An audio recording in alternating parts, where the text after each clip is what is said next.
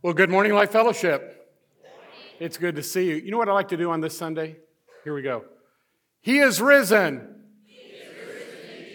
I love to hear it from people who mean it on the Sunday after Easter and not just once a year. Amen? Was that mean? All right. No, it's good to see you guys. It's good to see you back. It's good to be back in Galatians. I ask you to pray for me this week, will you? I'm going to leave on Tuesday to go back to Cuba. First time I've been back in 4 years there. Many of you know I've had a ministry there since the early 2000s. And Cuba, the country, is just one of the most difficult places in the world right now. People don't even know how bad it is because the media doesn't really cover it. They're literally starving to death. Hundreds of thousands of people are fleeing the island, and the government's letting them for a change, do it without as much of a big deal. They're going through Central America and then up through the Texas border. Some of them are going to Europe. It's just really, really tough. They're starving to death. It's worse than any time since the revolution. And so I'm taking 123 pounds of dried food and clothes with me. I've got it down to the ounce in my suitcases to be able to get in there. I will wear multiple shirts when I go in so I can leave everything behind. Well, not everything, but you know what I'm saying. My brain's a weird place, right? Yeah. But no, pray. We've got a lot going on there, and some of our key team members are really struggling with some big decisions. And I'm only going to be there 3 days. I'll be back on Friday, but pray for that because it's really, really, really a tough time. I'm so excited about this month in Missions Emphasis. How many of you have tried the screen yet? Have you tried it? Oh, come on, you got it more than that, okay? Before you leave, come in early or whatever, go try the screen out. Find out where all we're at. Use your phone, get information from it. There's videos. We just added some videos this week. There's so many good things going on. Next Sunday, you don't want to miss David Nelms. David is one of the world's experts on church planting movements and discipleship movements. Amazing guy. I've known him for 30 years. Took one of my first missions trips with him. He pastored the church I pastored in Florida after I left. He pastored it for 10 years and started the Timothy Initiative while he was there. Just an amazing guy. And he's going to share with you some things, particularly that's going on in India right now. You know, we've invested a lot in India. Our church, by the end of this year, will have spent $200,000 in India in the last 4 years. And we're planting churches and training pastors. And the door's closing. The noose is tightening. They've got a militant Hindu president there who is absolutely just destroying every chance he can, anybody that's not Hindu there. And so what we see is a window that's closing, so we're planting, training. And he's got a couple projects he wants us to consider, and I asked him to kind of tell you about those next week. So he's going to be here. You want to hear him. He'll light your fires for missions. And then this thing we're doing on the 30th has just caught fire, and I don't want you to say, oh, I don't know if I want to come back on a Sunday night. No, you got to come back. This is going to be really something, and I didn't really think it was going to be this big until our missions team has just done an extraordinary job. But we wanted you to meet our missionaries because it's Bless the Nations, right? We want you to see who we partner with, and so you can feel connected to them. So we said, well, let's invite a couple of them to see if they'll come for a Zoom call. That we can't bring them all here, so let's connect by Zoom call. And I thought, I hope to have maybe half a dozen or whatever. So let me send out 12 invitations, hoping that I can get 6 people. They all said yes. So I don't know how we're going to do it. They're going to have to talk like me. They're going to have to really be fast. But we're going to do that with missionaries from all around the world. They're getting up in the middle of the night to be able to talk to us. It's going to be so cool. But then we said, well, we want them to meet local missionaries too. We want them to meet people that are right here in our community so you can partner with them. Just this week, my life group went and did something with a group called Caterpillar Ministries over in Huntersville. And we spent a couple hours working on their property and helping them out. That's what we all ought to be doing all the time.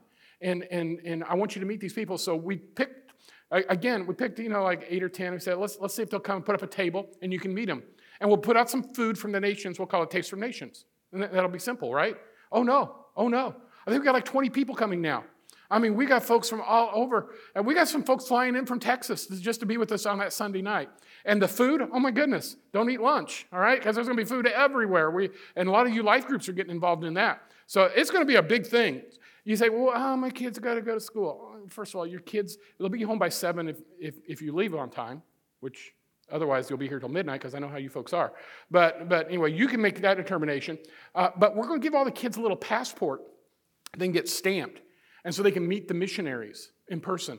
You don't know what an impact that makes on your kids to be able to meet and talk to a missionary and to communicate with them for a few moments. So this would be good for your family. This is good family discipleship. Really would love for you to come. Next week, 2 weeks, 5 o'clock on the 30th. And I think so we're going to end with a bang. And here's the big bang I really hope we end up with, and I mentioned it in the video. The above and beyond. So above and beyond is what we give above and beyond our tithes. When you give your regular tithes, we take 10 cents of every dollar. We give it to benevolence, church planting, national, international, and local missions. We have it all divided up. It's about $250,000 a year. We have it very, very specifically divided up. But then we have these big projects that come, like the opportunity to plant churches in India. We just had this big project in Zimbabwe, and they're like begging us, oh man, this is taken off. We need more help and so forth. And I really want to get involved in that. Sometimes you all bring us opportunities. We got things going on in Myanmar, all different things. How do we fund that? We fund that through above and beyond. So that is like for me, I give, well, I'm not going to tell you what I give, but I give extra every month just above my tithes and offerings. And it goes directly into that. Last year, I think we had about $65,000 come in. We really ought to be doing 100. I really think that's a good threshold. So I thought, well, let's just set that goal. So everything you give to missions this month through Above and Beyond, online or through your offering or whatever, goes into that fund for the next 12 months. But we're also saying, would you let us know what you'll commit to? Like I like to give systematically. I don't even think about it. I make my decisions once a year, and I give my tithe, and then I give for all the other things I give for. And then it just comes out, and it just gets sent automatically. Would you consider doing that? It could be $10 a week. It could be $100 a month. It could be you're going to, I know I get a bonus, not me, but speaking, you get a bonus at the end of the year or whatever, or you get a bonus, at the end of a stock or whatever. You say, I'll give $10,000, or I'll give $5,000, or I'll give whatever. And watch what happens with that. And we try to communicate that to you. So that's another way we give. None of it stays here, not one dime. It all goes back out. And if we don't, Mike Seffern calls me out. Why do we have this money in the bank? Where's it? We need to go. And so we're going to put out a whole bunch of it in June and July this year. Anything that you give through our budget goes out by July 31st. Everything goes. So we want it on the field. So I hope you'll feel good about that. That's really why we're doing this. We want you to feel connected. We are making a difference in the kingdom of God's work around the world. And I don't think we talk about it enough. I'm so excited about it. So that's why we're doing it this month. I know I've talked about it a lot, but I hope you'll catch the excitement. I think it'll be really good for you. Now we're in Galatians. I love this book. There's so many different angles you can take to it. I've taught through it before. And every time I go through, I learn so much more. We made our Pastor Ben kind of set the tone for this and pitched it and so forth. But he said, we want to focus on the gospel. The gospel is the foundation. The gospel is everything. So the theme of it is be pure. Be pure. The gospel must be pure. Because there's a lot of people who corrupt the gospel. When something that is essential for life is corrupted, it is a big deal. A big deal. In Michigan, in the last few years, we've seen something that happened. It's been a great tragedy and a source of significant and necessary controversy. A few years ago, in fact, it was 2014, the city officials in Flint, Michigan made a decision. They'd been getting their water for years out of Lake Huron, which is one of the 5 Great Lakes. And they take it and they send it to their treatment centers and so forth. And it wasn't a big deal. The water was fine. Everybody's drinking. Nobody was having a problem. They made a decision, for some reason, I don't even really understand what it was about, to shift from Lake Huron to the Flint River. And they started drawing the water out of the Flint River, sending it through the same pipes, and the same purification centers and so forth. And all of a sudden, a few years later, kids' IQs start dropping. And people are getting sick. And there's some birth defects, some weird stuff going on. So they decided to test the water. And when they tested their water, they found out that it had a high level of lead. Now, back when I was a kid, lead paint was used everywhere. And what happened is it would chip, and kids would gnaw, how kids are. They would gnaw on like a windowsill, and they'd get lead chip, and it would lead to severe mental problems. And so lead is a big problem. And when it's in your water, it's a big problem because you have to have water. You have to drink water. You don't have life without water. And it was causing these big problems. And what they found out was there's some chemical difference between the river water and the lake water. And it was causing these old pipes that had been there for generations to start leaching lead out of them into the water supply. And so the kids were literally drinking poison. And they start having huge health impacts and huge IQ issues and developmental issues, all because the water was no longer pure. And we cannot underestimate the importance of purity in things that matter. There are few battles equal to those that are waged in defense of the gospel. The gospel is the water of eternal life. Jesus said to the woman at the well, "Drink my water and you'll never thirst again. Drink my water and you'll live forever." But the water has to be pure, because impure water will destroy you, it will kill you, it will make you sick. What we're reading today, and what we read about as a theme throughout the book of Galatians, is about the purity of the gospel, the purity of the water of life. And throughout the history of Christianity, there have been regular conflicts over the purity of the gospel, because this is a battle we're fighting. You know, sometimes people will say this, "Oh, you Christians, you're fighting all the time." Yeah, but when we fight over important stuff a lot of the time, and that is important. You know, and you look at the history of the church. I mean, in what we've read already, you know, the issue in Jerusalem, and now they got the issue in Antioch, and the issue with the being addressed to the church at Galatia. This was important in those days, but it's been important since then. Even after the scripture was completed, the letters were all written, and God had closed the canon, there were still these controversies. So they had to have these conferences, these councils. That's when they gave us many of the creeds of the faith. Why? Because they needed to make sure the gospel was protected, and that it was presented in its purity, that you didn't let the lead in, that you didn't let the impurities that would destroy and kill into the gospel. It had to be protected. And then later on, you know, after the council, of course, you had the Reformation. The Reformation, what was it about? What is required for salvation? Faith alone, through grace alone, the Word of God alone, the solas. All right? That was important, and it split the church, and it should have. It needed to, because a polluted gospel is no gospel at all. You even continue up into the 1800s, there were these different controversies. One of them was from Spurgeon. Spurgeon was called the Prince of Preachers. He was the pastor of the Metropolitan Baptist Church of London. He had an international fame, and he was one of the great orators to this day. I read anything I can by Spurgeon. He just was an amazing thinker, an amazing preacher. But during his lifetime, he was controversial. And one of the reasons he was controversial is because he got involved in something called the downgrade controversy. The downgrade controversy is when Spurgeon decided to stand up and preach against those who were de-emphasizing elements of the gospel, who were adding things to the gospel. And he said, "Not on my watch you won't. I will use my voice. I will use my influence. I will use my pen." And he started naming names. And it made him very unpopular. And people were threatening him and trying to get him fired, and they quit inviting him places. And he said, "You can do whatever you want to. I stand for the gospel." So it's called today in church history the downgrade controversy. And it was significant. But it happened later on in the late 1800s, early 1900s. We had a situation where the seminary started shifting under the influence of Darwinism. And Darwinism's precept, you say, well, it's survival of the fittest. It's more than that. The fundamental precept of Darwinism is that you don't need a God. That there is no God, and if there is, he doesn't really matter, and he certainly wasn't part of creation, and the way we think of creation is completely incorrect. And so this became an influence in science and in philosophy and in theology. And so the great historical seminaries, like those in Harvard and Princeton and Yale, places that would be by our standards today considered hyper-fundamentalist, started changing their theology to make it more universalist. And this is called modernism. Everybody wants to be modern. Everybody wants to be hip, right? But what happened is it conflicted with those who said the Word of God is unchanging. It's always been true, always will be true. And this great conflict was between modernism and eventually postmodernism and what we know as fundamentalism. Don't think fundamentalism like the people that are blowing bombs, exploding bombs and everything. But we are defending the fundamentals of the faith. Big controversy in the late 1900s, early 1800s, early 1920s. I mean, and we see other little ripples of it. In the 1970s and 80s, I even remember this one. The Southern Baptist Convention, which was the largest Protestant denomination in the country, they had a big controversy on whether you could believe the Bible, whether it was true, or whether it's just part true, or whether it contained truth, or whether it was truth.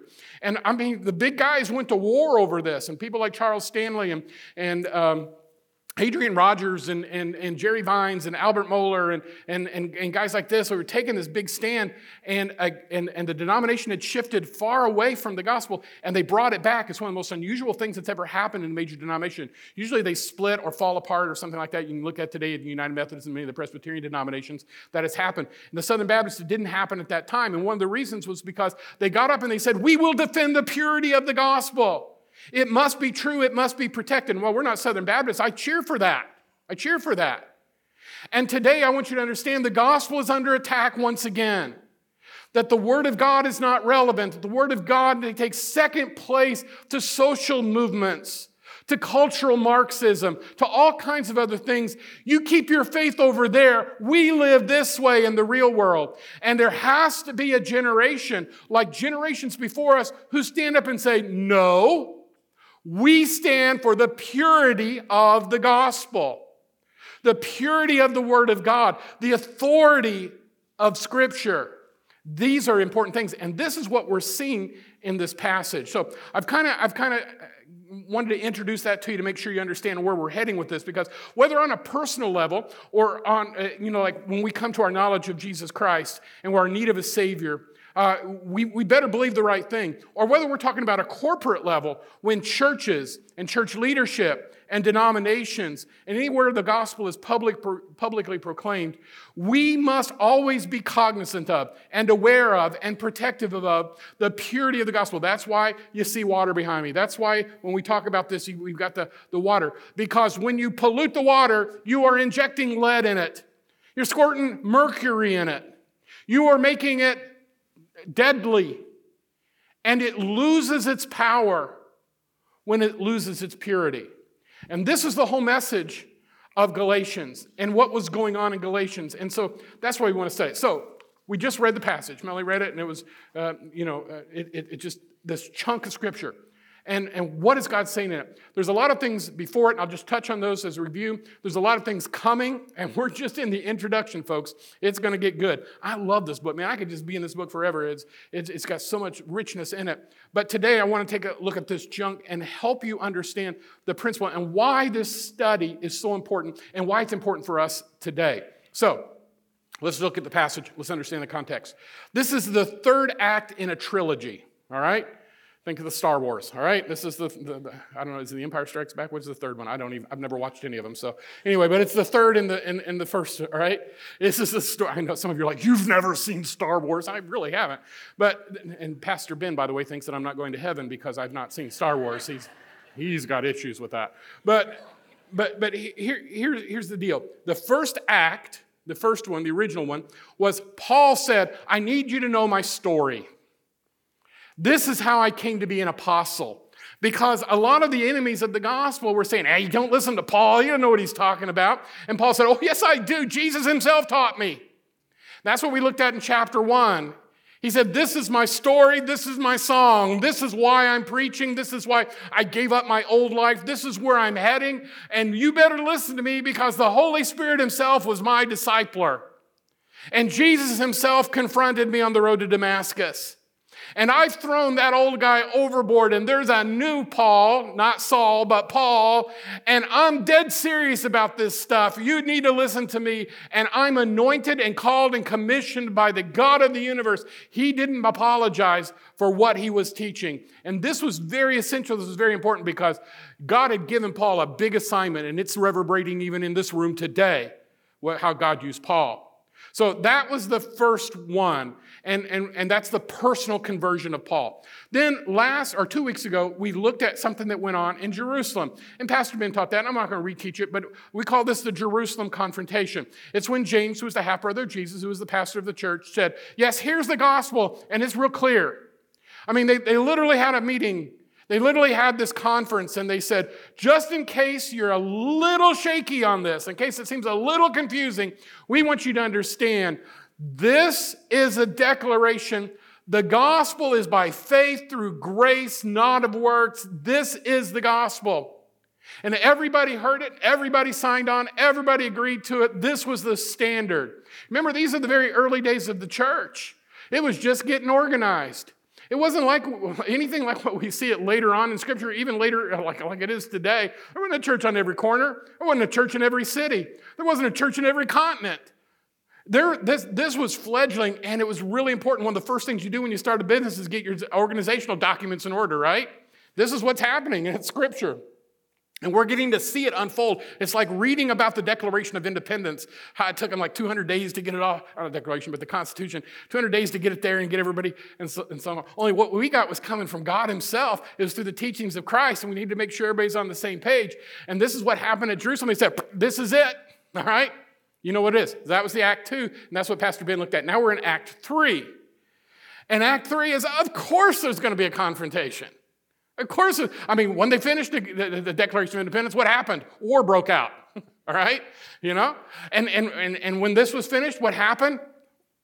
Almost, it wasn't quite a full-blown war, but a controversy and a confrontation had to occur. And that's what we just read. And we call it the Antioch confrontation. So let's make sure we understand what we're talking about, okay? So first we had Paul's conversion. And he said, this is the gospel. This is what I experienced on a personal level. And then on a more corporate level, they said the Jerusalem confirmation. This is what we believe. This is who we are. All you churches got it. Let's make sure we're teaching it on Sundays and all throughout the week as well. And then all of a sudden, somebody got a little off track, and now we've got the Antioch confrontation. Oh, but this is a big deal. And the reason it's a big deal is because the two titans of the church were Peter and Paul. They were the big guys. If you look at the book of Acts, the first 11 chapters, this is the story of Peter in the church and his establishment of the church and how God was using him to get the church going. But if you continue to read in the book of Acts after chapter 11 throughout the rest of it, it's the story of Paul. And Paul's the one who was going to go out and he was going to travel the world, and he was the great missionary. And these two great pillars, now they're at each other. I love Peter and I love Paul, but they're so different. Peter's the everyman. Peter's the guy I can kind of relate to because I'm a Midwesterner, right? My dad was a union guy. My grandpa was a union guy. I haven't been. I'm the black sheep. I'm the white collar guy. But they worked with their hands. They were everyman. My dad didn't get saved until he was in his 20s. I relate to that. And some of you do. Some of you are from that background, and that's fine. But Peter's theme of life, Peter's philosophy of life was ready, fire, aim. That's just how he lived. He kind of lived off the cuff. You see him, when he was walking with Jesus, he was a young kid. And he was impulsive. He was coarse. He was a fisherman. He went skinny fishing. Remember that when he was out there naked fishing? This is Peter. He's just off the rails. He's the one that's lopping off ears in the garden. He's the guy that, I'll tell you what, Jesus, you're not washing my feet. That ain't happening. And Jesus said, well, if you're not washing your feet, you're really not part of me. He said, well, then wash me all over. He just was all over the place. I love that about him. He was the everyman. He was the raw deal. And then we've got Paul. Paul was buttoned up. He'd attended the university. He had his PhD. He knew people. He was plugged in. He was a boy wonder. He was not only a rabbi, he was a member of the Sanhedrin. He was respected. In fact, whenever trouble came, who'd they go to? They went to Paul, only his name was Saul. And they said, Saul, what are we going to do? And he said, well, I'll tell you what, I'll take care of it. There aren't many questions when I get done. He held Stephen's coat while they murdered him. He'd come into town and people would run. He was the man. He was the intellect. He was the guru. And then he got struck down on the road to Damascus and he met Jesus. And he got humbled. And his world changed. But you don't change fundamentally who you are in terms of your reputation like that. And people didn't trust him. And they were concerned because he'd been on this pedestal. He was a member of the Muckety Muck Club. He was the guy. And now all of a sudden you're going to kind of convince us he wants to come and preach for us? Come on. I know Stephen's family. They watched him die in the street. And who was standing over there holding the coats of everybody who was doing it? Yeah, that guy. But he was respected and he was feared. Could not be more different from Peter. And what do we got? This going on. We just read about it. Now I'm going to explain a little bit more, but I want you to understand this is a big deal. So let's take it apart and let's look at it. So I'm kind of going professorial on you, but it's good stuff. I love it. I hope you love it by the time we're done, okay? So we got two scenes going on here. We've got two big characters, right? They're having a smackdown. That's what you call it, right? A throwdown. And you got these two guys that are coming at each other. And here's what had occurred. And this is the first thing. We've got a relapse. Peter had a relapse. Peter was known for his relapses. Remember, he's the guy that cursed Jesus at the fire. He's the guy that wasn't at the cross. There are all kinds of things going on with Peter. He was this way. Now, some of us can relate to that. Some of you look at your Christian journey, and it's like, made steady progress, doing good. Some of you made a U-turn, and you went back, and boy, you've never looked back. And then you got Peter.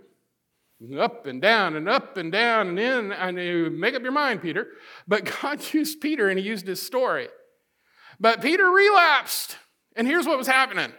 So, according to the passage we just read, everything settled down after Jerusalem, and Peter is hanging out with his Gentile buds. Now, remember this, Jews hated Gentiles for all those years. They were the sinners, they were the pagans, they were the dogs. They literally called them dogs. But now because they shared faith together, they're having dinner together. They're hanging out with each other. And while this is going on, Peter's just having a good old time, and he's loving his brothers, and they're high-fiving, and they're just having it good. But then this little group of troublemakers that started in Jerusalem, that James had to deal with, decided to go on a field trip, and they came over to where Peter was, and Peter found out they were coming. They were the cool kids. They were the kids that, they didn't always invite people like Peter to sit at the lunch table with them, all right? And they were traditionalists. And they were known as, and get this, to me, this really cracks me up. What political party are you? I'm a Republican. I'm a Democrat. I'm a Libertarian. I'm a circumcision party guy. That's what they were known as, all right? Now, why were they known as that? Because here's what was going on. They were known as the circumcision party because they kept the law. They said, oh yeah, we love this Jesus guy. That's a great story. Yeah, man, what a relief or whatever. But you got to keep the law because we're Jews first. So yeah, no lobster for you. Absolutely no bacon. You better keep the Shabbat, all right? Nothing on Sundays. And by the way, all the guys, got to get circumcised. So even if you're a Gentile and you come to know Christ, call your doctor in the morning, all right? Or what do they call the guys anyway, moil? Yeah, call your moil. I am so not Jewish, but thank you. So call your moil in the morning and have him come take care of business, all right? And then we'll accept you as a brother in Christ. Then you're a Christian. And when Peter knew these guys were coming, he's having dinner, and he said, circumcision party's in town? Gotta go, guys. Taking off. See you later. And he withdrew from them. And they didn't invite him to lunch. I can't come. I got to do something. And he did not spend time with them anymore because he didn't want them to think badly of him. And he, by his very actions, was implying that they were right. And that the Gentiles need to get circumcised, and they need to keep the law, and they needed to obey Shabbat, and they need to do all these different things because he withdrew from them and said, And that was his relapse. Now, folks, we see this sometimes. It's the reality. When no one holds us accountable to truth, we're liable to stray and get in places we never dreamed we would get. Now, stop and think about this. Peter, of all guys, knew about grace. He'd experienced it first place. Jesus had forgiven him. And what did Jesus do when he forgave him afterwards? He said, come over here and eat with me. I got fish. Come over here. I'll talk to you. I'll spend some time with you. Peter had already experienced. Peter was the guy who got remember the big dream? It's one of my favorite stories in the Bible because it means I can eat bacon and lobster and shrimp. All right? But he said, I have to keep the law. I have to keep the law. I have to keep the law and the dietary laws and so forth. And he had a dream. And God gave him a dream and said, hey, no, look, I don't understand this. He pulls his big sheet down like a big old picnic. And he said, look at that. There's shrimp, there's lobster, there's bacon, there's ham. Help yourself, man. That's great to go. You're good to go. It's okay. You're under grace. The law wasn't supposed to save you, and not eating shrimp didn't save you. It just showed you couldn't keep all the rules you needed me to. So go ahead. You don't have to worry about the holidays. You don't have to worry about all the extra stuff. You don't have to worry about how many steps you take. You don't have to worry about cooking on Sunday, all those things. You're free indeed. And that vision had been given to Peter himself. He saw it with his own eyes. But yet, in this moment of pressure, he buckled. Do you remember during the first Gulf War back in the 80s or 90s, if you're old enough to remember that? You remember there was a prime minister of England. Her name was Margaret Thatcher. Oh, I loved that lady. She was powerful. And she said what she meant what she said. She was amazing. And George Herbert Walker Bush, the first George Bush, he was kind of like, 1,000 points of lights, and he was kind of like kinder and gentler nation. And they're talking about, and they're getting ready to go to war against a bunch of Arabs.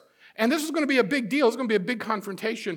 And apparently sometime in the conversation, George Herbert Walker Bush kind of got, a little iffy. You sure this is the right thing to do? And here's what Margaret Thatcher said. History has recorded it. And I can just hear her in a British accent. She said, George, don't go wobbly. Don't go wobbly. All right? And Peter went wobbly. He went wobbly. He said, I can't eat with you guys anymore. Got to go. And he heads off. And Paul said, I can't deal with that. What we're doing is too important. So the first one is the relapse. Here's the second one, and it's the rebuke.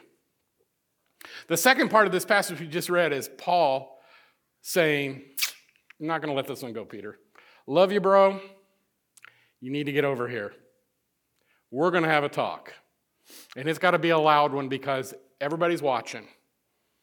And this ain't about you and it ain't about me. Excuse my grammar. This is about the truth. And he says, what you've done is condemned you.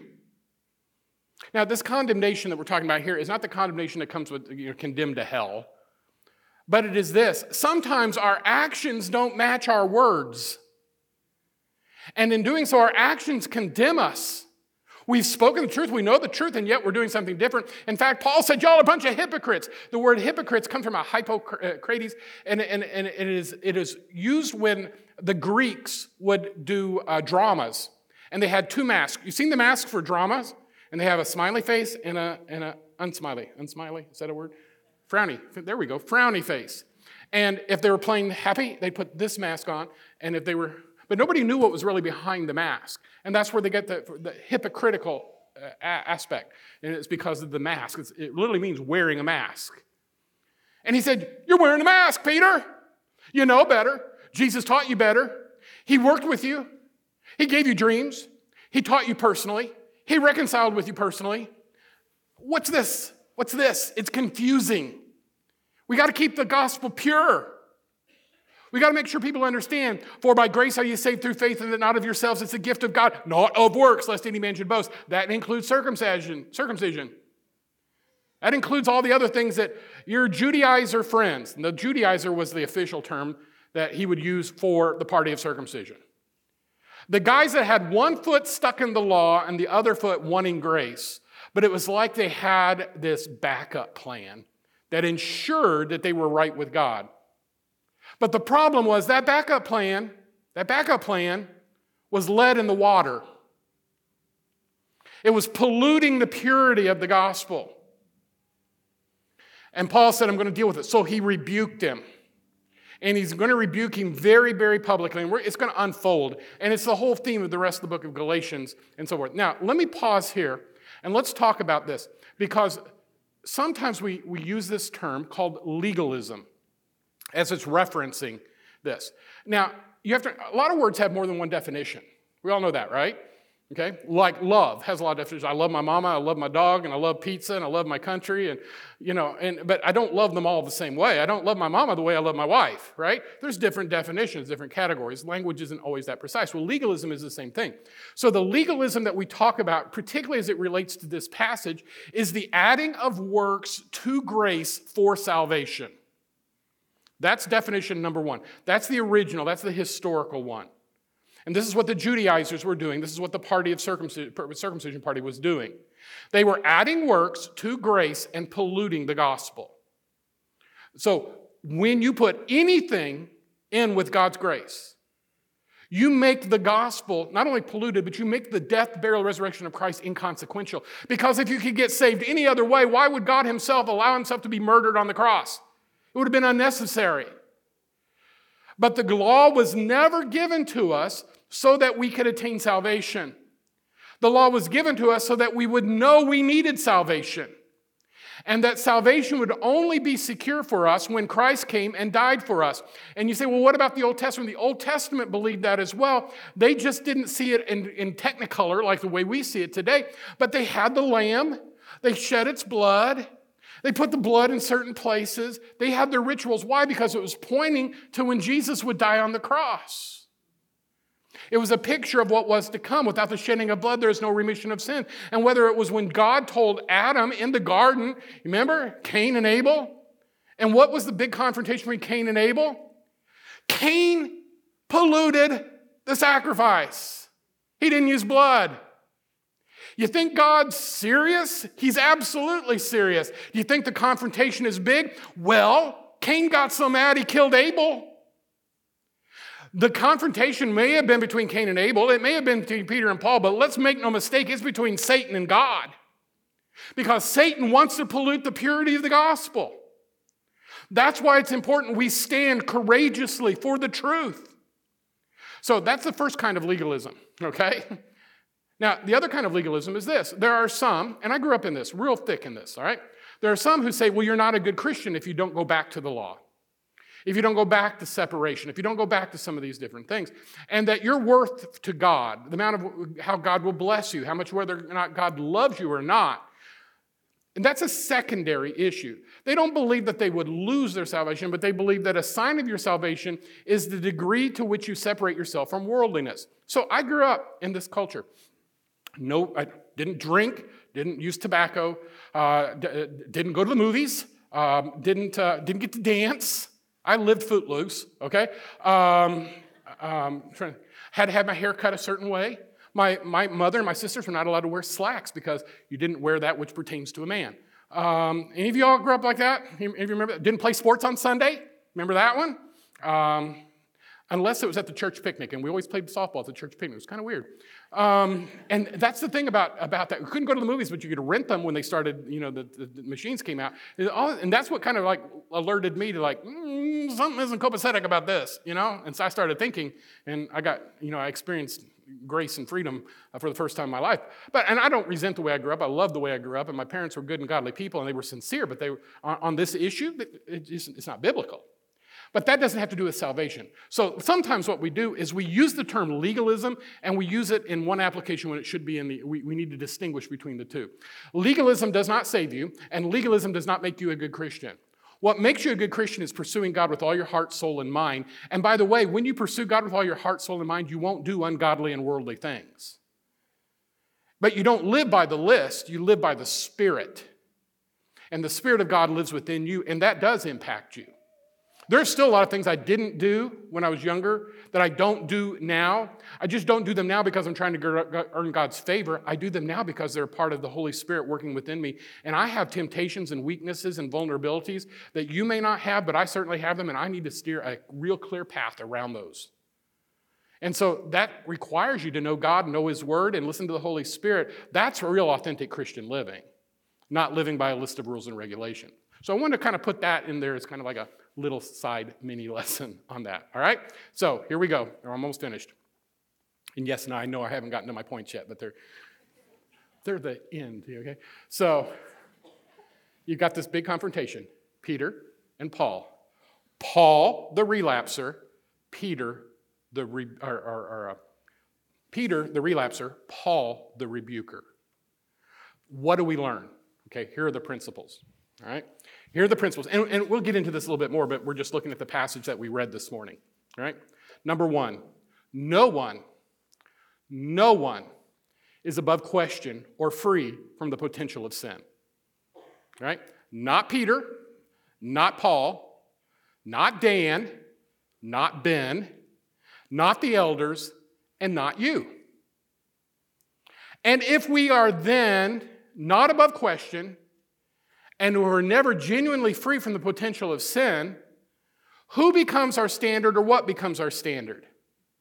And the standard is always the Word of God. The Word of God is found through the written Scripture and the person of Jesus Christ. He's the living Word. Scripture is the written Word. That is truth. That is the infallible, impeccable, unchanging, immutable line and standard which we follow. Not a denomination, not a headquarters, not a pope, bishop, pastor, or priest. In fact, the Bible teaches that we're all priests.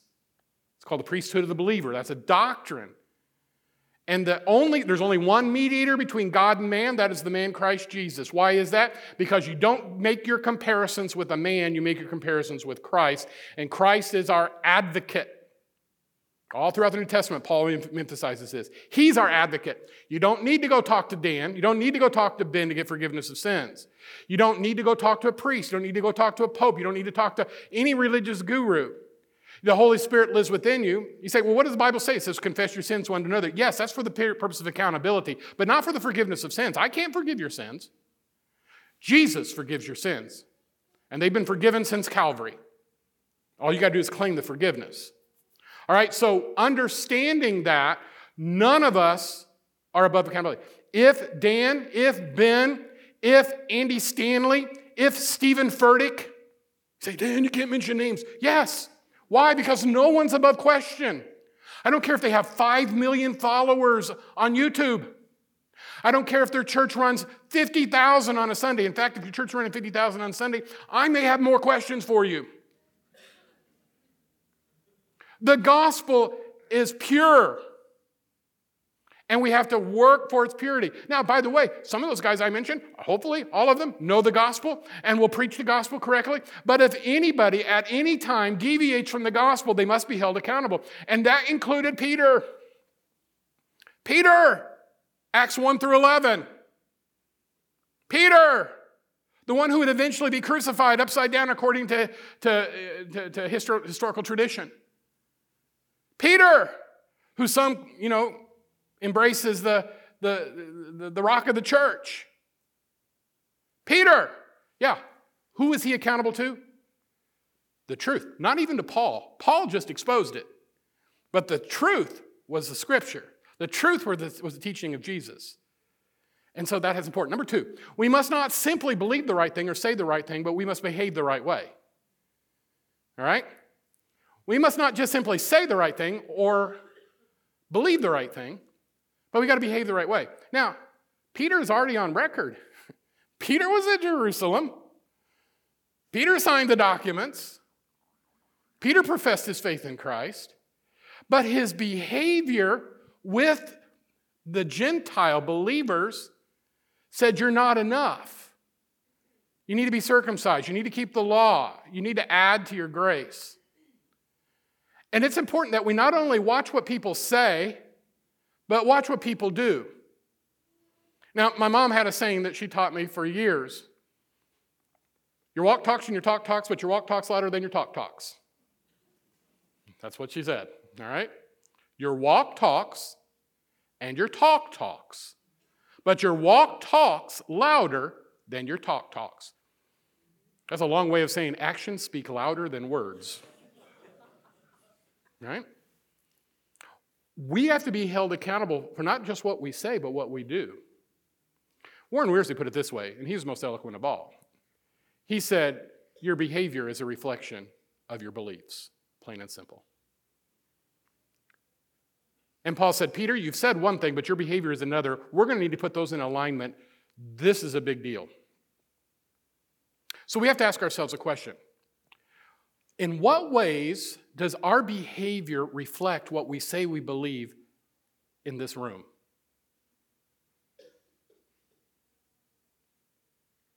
Are we prone, in the anonymity of the Christian community, to give verbal affirmation to things that we deny with our actions during the week? When things are at stake like popularity, position, and paychecks. When you get called in by your DEI person and ask, where is your ribbon? When you get called in by HR, as someone who is sitting in this room right this minute did, and said, I understand that you prayed before lunch in front of your team and offered to pray for anybody who might have a burden, a need, a problem, or whatever with them. You can't do that. And he said, I can't stop. And they said, then you're fired. And by the rest of the story is this: God blessed his courage, and today he and his wife have a very successful business. But more important than that, he has a very biblical reputation. And if today he was living in a camper down by the river, he still did the right thing. He still did the right thing. You see, God never promised us that speaking the truth would always be widely embraced. God just said, speak the truth. Speak it in love, but speak the truth. And Peter fell short of that mark because his actions said, yeah, I speak the truth, but I can't be with you people who are truth followers, who are free indeed. Brings me to the third thing. Truth is more important than the illusion of harmony or peace. Truth is more important than the illusion of harmony. Because here's the thing. It's not real peace and it's not real harmony if you have to give up what is true in order to fit in. That's their version, not my version. And by the way, the idea that we can live peaceably in a fallen and broken world who is hell-bent, literally, and who worships at the feet of the lies of Satan, that we somehow can navigate our human journey without conflict, only known for peace, is ludicrous. It's ludicrous.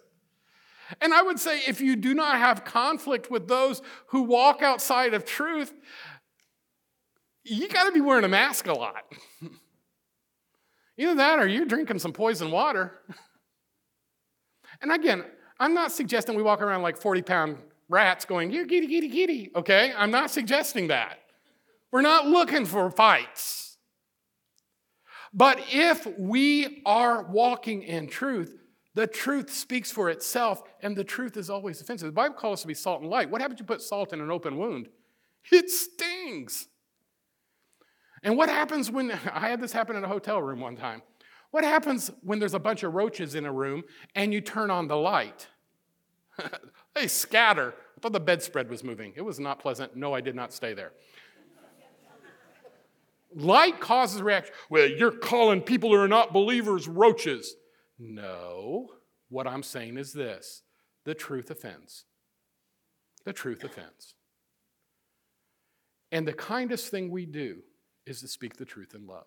Number 4, situational ethics are ungodly ethics.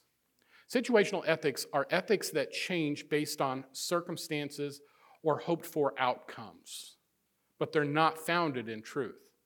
So you say, well, why is that significant? Because God's word is our standard, not circumstances. The ends do not justify the means if the means are ungodly. Christians do not make truth. Might does not make truth. Popularity does not make truth. Christians need to speak the truth. Might does not make right. And the number of followers you have does not make you more credible if what you believe is a lie. We have to be attached to the objective truth of the Word of God. There are no vacuums when it comes to things like philosophy and orthodoxy and ethics and morality and values and universal laws and objective truths. Not everybody gets to be right. Not everything is equal. And theological Marxism is only universalism. Universalism is the idea there are many paths to God. And that's a damnable lie. Because Jesus himself said, I am the way, the truth, the life. No man comes to the Father but by me. That's extremely narrow. So you may drive through New England, as I did a few years ago, and you see all of these signs. God loves everybody. We're all God's children.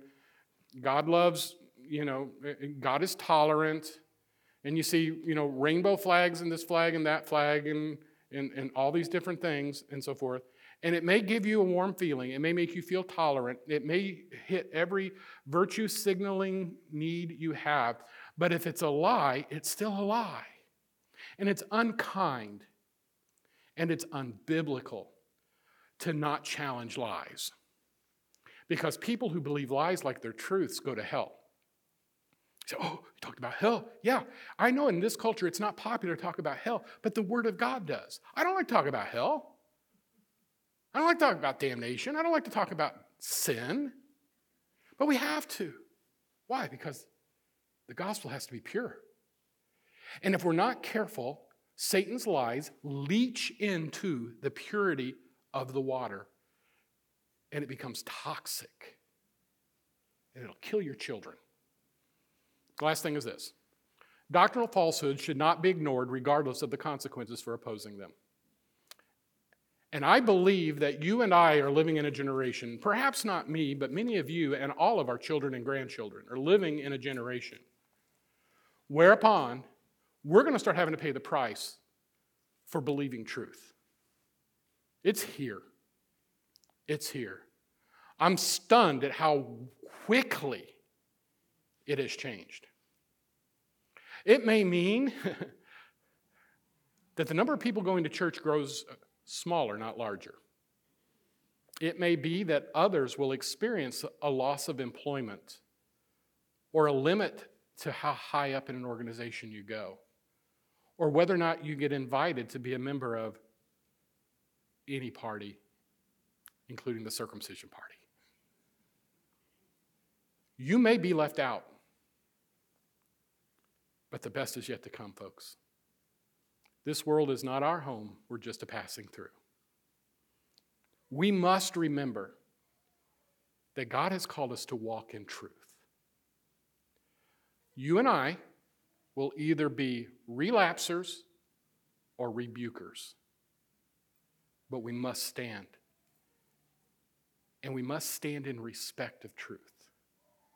Let the truth move those moments of relapsing back to orthodoxy. That's what happened to Peter. The same Peter who couldn't deal with so many things, including meeting with him, would eventually die for what he believed. Would die. In the end, he worked it out. And that's us. You're not perfect. I'm not perfect. And by the way, if I ever say something stupid and talk as much as I do and as fast as I do, I'm bound to do it. Love me enough. No. Love truth enough to open the Word of God. To open the Word of God. And if somebody loves you enough to do the same to you, realize this. Everybody needs a Paul in their life. Everybody needs someone who will say, truth matters. Will you be a rebuker? Will you be a relapser? Maybe sometime over the course of a long life, you'll be both. But in the end, truth always matters. The purity of the gospel is worth even the occasional throwdown.